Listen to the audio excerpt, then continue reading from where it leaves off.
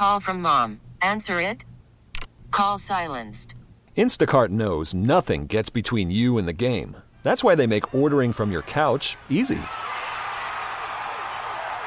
Stock up today and get all your groceries for the week delivered in as fast as 30 minutes without missing a minute of the game. You have 47 new voicemails. Download the app to get free delivery on your first 3 orders while supplies last. Minimum $10 per order. Additional terms apply. Hey, Rob Bradford here. I have set out on a mission with my good friends at FanDuel to prove what I have known for some time. Baseball isn't boring. Now I have a daily podcast to prove it with some of the most notable people in the baseball world, screaming baseball isn't boring from the mountaintops, or at least agreeing to come on our show. Players, managers, GMs, and yes, even the commissioner of baseball, Rob Manfred. It has been a constant wave of baseball's most powerful voices. So join the revolution. Subscribe and soak in Baseball Isn't Boring. Listen on your Odyssey app or wherever you get your podcasts. You'll be glad you did. Local people, local stories. This is the All Local from 1010 Wins. I'm Linda Lopez, and here are today's top local stories. A public hearing got underway this morning about the plans for a new Port Authority bus terminal in the hopes of rebuilding it into a modern transportation hub. Our 1010 Wins reporter Darius Radzi is following the story. He joins us now live. Darius.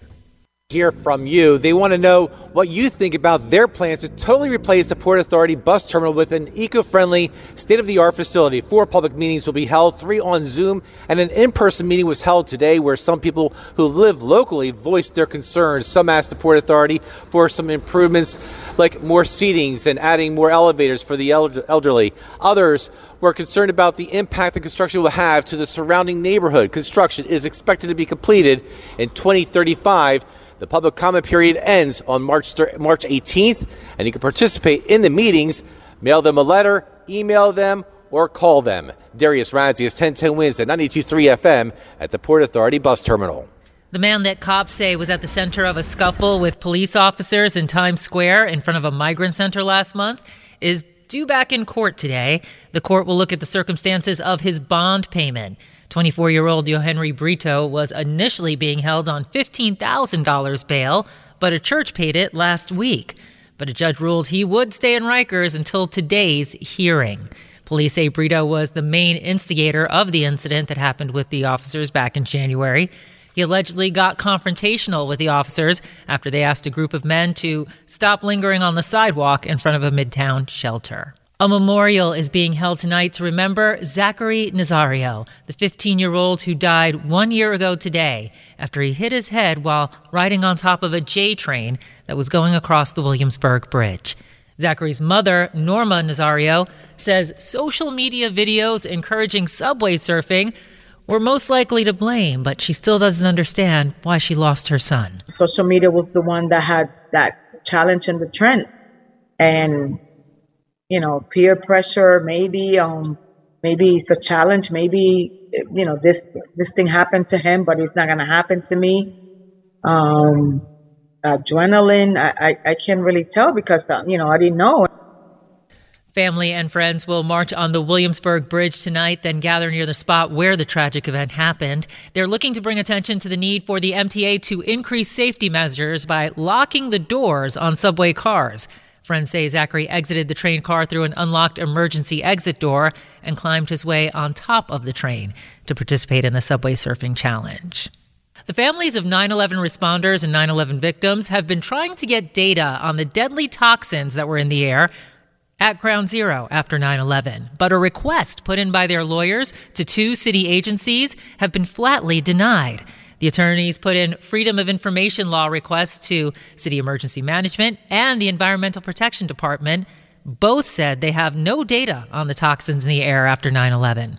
The families are calling that claim preposterous, but the 2 agencies closed the request last month without providing any information.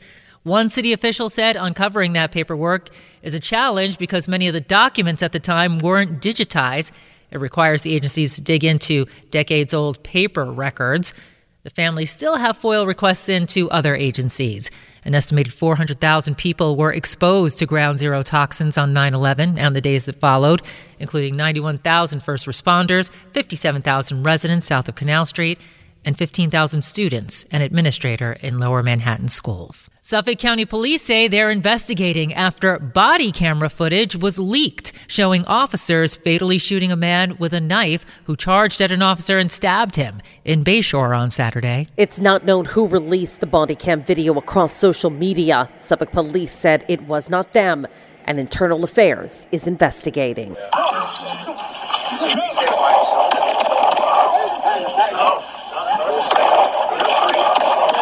Police Commissioner Robert Waring said over the weekend that 33-year-old Tyquell Woodson charged at an officer in Bayshore with a knife. The officer was stabbed numerous times.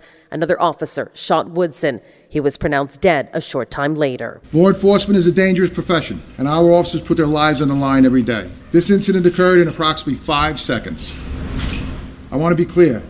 This was a justified shooting. The officer is recovering from his injuries. Sophia Hall, 1010 Wins on 92.3 FM in Suffolk County, Long Island. The hunt is on for a suspect in the slashing in the Flatiron section of Manhattan. Investigators say the 26-year-old victim was arguing with a man late Friday night on 6th Avenue near 21st Street when he pulled out a knife and gave him a pretty bad gash across the face before making a run for it into the Bounce nightclub around the corner. Anyone who knows anything about this incident is asked to call Crime Stoppers at 800-577-TIPS. Meantime, the NYPD is out with photos of the 3 suspects who held up the Gucci store yesterday on 14th Street in the Meatpacking District. You can see those pictures at 1010wins.com. Investigators say the 3 walked into the store, pulled out a gun, and made off with about $51,000 worth of merchandise. They were last seen speeding through the Lincoln Tunnel in a black Honda CR-V. If you know who they are or where they might be now, cops ask you to call Crime Stoppers, 800-577-TIPS. Police are trying to get the scoop on a trio of thieves who stole a whole lot of ice cream from a couple of stores on Long Island. 3 people with large garbage bags grabbed $600 worth of Haagen-Dazs ice cream from here at the 7-Eleven in Huntington Station, and then they ran. Grabbing so much of the frozen delight in the middle of February is unusual, and customers are shocked. Yeah, that's crazy. Why do you think somebody would do that? I don't know. This is the second time it's happened in Huntington. It was also at CVS. Guess he really wanted some ice cream then. That's right. Not far from here, another $600 worth of ice cream stolen at CVS. But are you shocked, though, that somebody's stealing? I didn't know they stole that much. I thought they stole, like, cigarettes. You know, they could sell it. I didn't think ice cream would melt on you, you know. Sophia Hall, 1010 Wins on 92.3 FM in Huntington Station, Long Island.